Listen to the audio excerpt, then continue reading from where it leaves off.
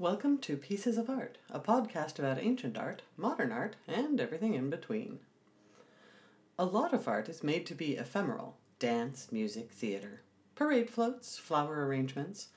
But accidentally or on purpose, with the artist's approval or without, most art and architecture eventually disappear.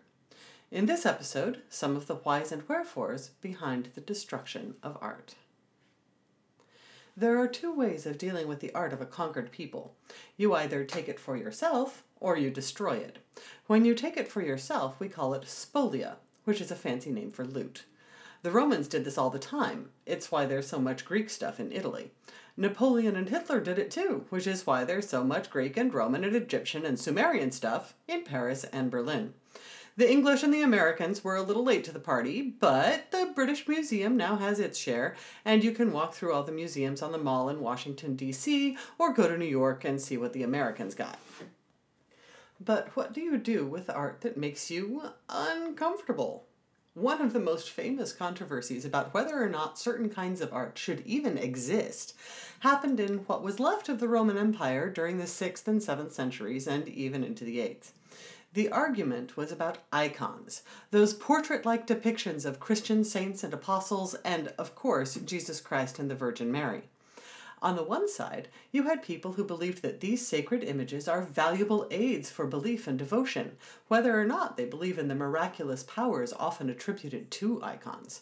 These folks were, and are, called iconophiles, which means, big surprise, lovers of the image.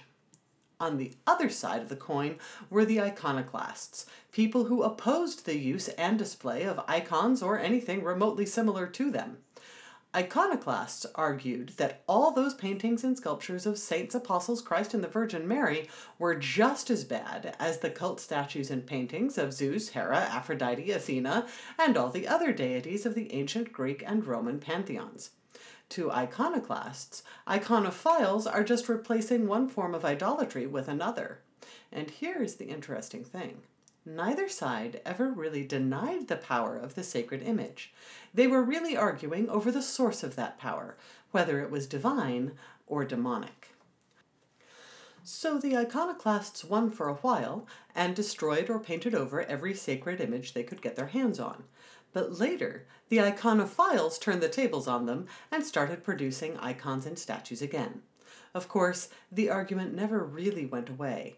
Centuries later, when Martin Luther told the Catholic Church where to get off, and managed to make it stick, there were still a lot of people who didn't approve of icons and relics and devotional imagery, and they really didn't like some of the economic abuses of the Catholic Church.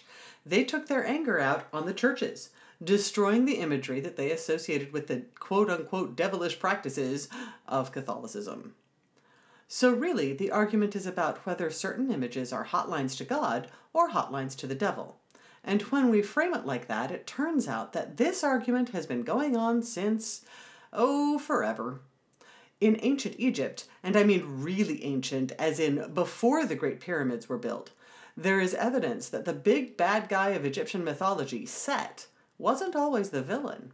In the story that everyone knows, not anymore necessarily, but the story that everyone used to know, Set and Osiris were brothers, and Osiris was the pharaoh of Egypt and its rightful king. Set got jealous. Set challenged Osiris and lost, and challenged and lost, and finally got sick of losing and so cheated. He eventually tricked Osiris into getting very dead. It didn't last because Osiris had an amazing wife, who was also the most powerful magician in the world, and she ended up resurrecting him. But for a while at least, Set was top dog, literally. One of his symbols is pretty much a canine. Now, there are a couple of interesting stone markers, we call them steles, that commemorate various kings of early Egypt. A couple of these steles honor kings from the Second Dynasty.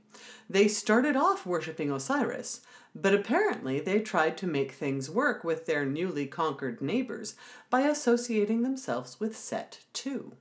It started with Peribsen. There's a granite funerary stele in London that has the official version of his name, his Serach. It used to have that canine critter of Set on top of it, but apparently folks didn't approve of this idea because it got chiseled off later. That didn't prevent Peribsen's successor from trying to make this whole "why can't we be friends" thing work. His name was, it started off as Kazachem, the one who rises in respect of the power, and he was devoted to Osiris, obviously, because his serach has a falcon on it.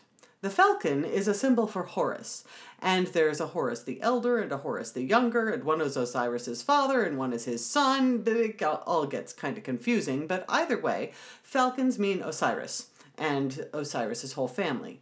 Canines mean Set and his whole family. Anubis, by the way, the jackal-headed god, he's Set's son. So anyway, Kazachem is hanging out and calling himself the one who rises in respect to Osiris, the power. A little while later, however, he changed his name and his serach too. His new name was Kazakhemwi, which makes his name the one who rises in respect of the two powers. And he topped it off by including falcons and dogs, or whatever they are, on his serach. Not even that worked, apparently, because he then changed his name yet again. I don't know what it was, but it basically meant, the gods are chill now, what's your damage? By the way, you can read all about this in Gay Robbins' book on Egyptian art. She's brilliant. The problem, apparently, was that during whatever war had united the Osiris worshippers and the Set worshippers, the pro-Osiris propaganda police had done too good of a job at turning Set into the villain. Set would forever after be the bad guy of Egyptian mythology, no matter how hard pharaohs tried to rehabilitate him. And so we don't even know the story from Set's point of view. We only know he's big and scary and dangerous. Well, duh. So are all the gods if you get on their bad sides. So here's one reason people destroy art. It scares them. The iconoclasts were so scared of the devil talking through pictures and luring gullible people to their doom, they wanted the church to get rid of all pictures, not just the ones of the pagan gods. Ancient Egyptians were scared of the devil too, only their devil was named Set. We see this pattern continue all over the world.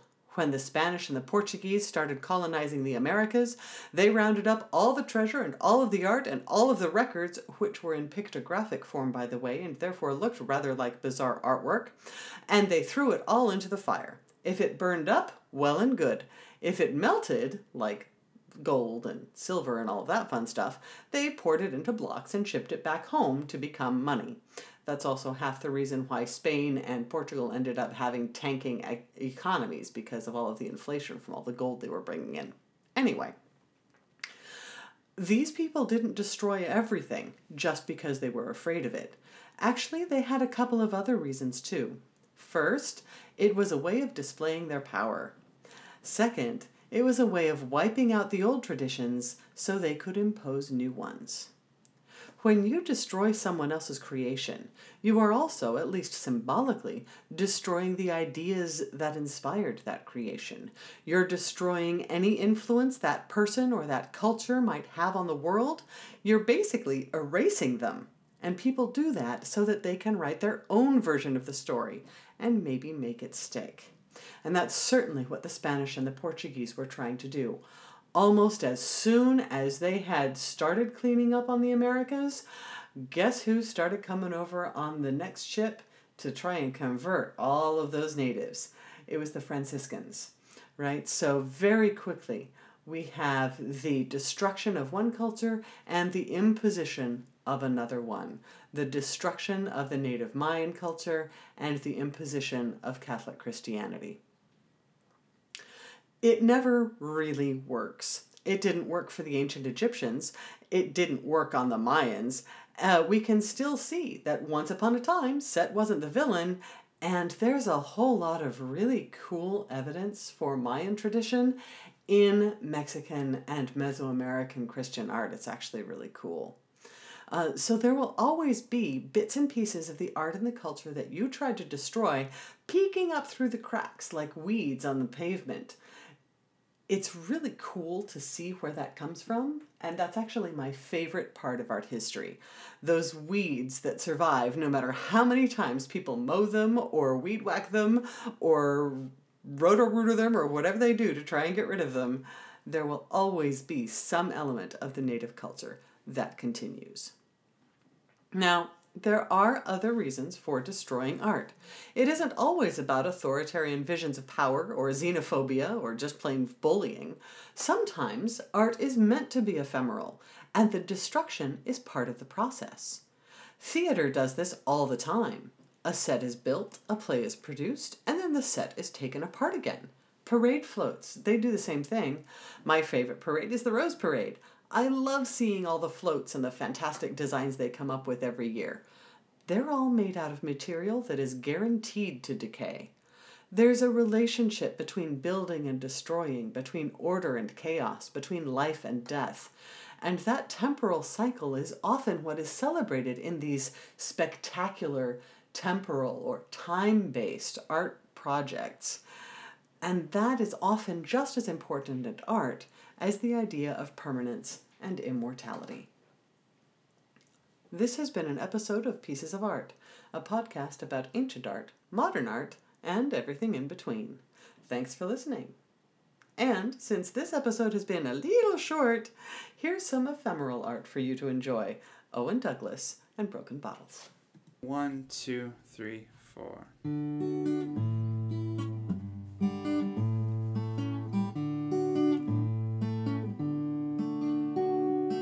I got a call the other day from a friend of mine that's far away. He told me he wasn't doing so great. He said his life was falling down, his girl had left, gone out of town, and the bottles kept him up too late. But all of these things end up in the end. You know you'll make it through if you lean on a friend. It's funny how bottles are metaphors for love and broken hearts, and how the world seems like it's crashing down when the bottles fall apart. I'm walking in shards of broken glass, looking for where I came from, till I find that field of open grass, and the world that's just begun. So I'm walking through this grove of trees, thinking about some words said to me when I was just a poor little boy. Just hold your head high, there ain't no need to cry when all that's broken's just a little toy. 'Cause all of these things end up in the end, and you know you'll see the light coming around the bend. 'Cause it's funny how bottles are metaphors for love and broken hearts, and how the world seems like it's crashing down when the bottles fall apart. So I'm walking in shards of broken glass, looking for where I came from, till I find that field of open grass, and a world that's just begun. And I know I'll find that world, even though it seems absurd.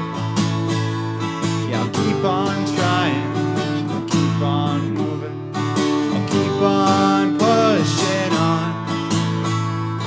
It's funny how bottles are metaphors for love and broken hearts, and how the world seems like it's crashing down when the bottles fall apart. And I'm walking in shards of broken glass, looking for where I came from, till I find that field of open grass, till I find that field of open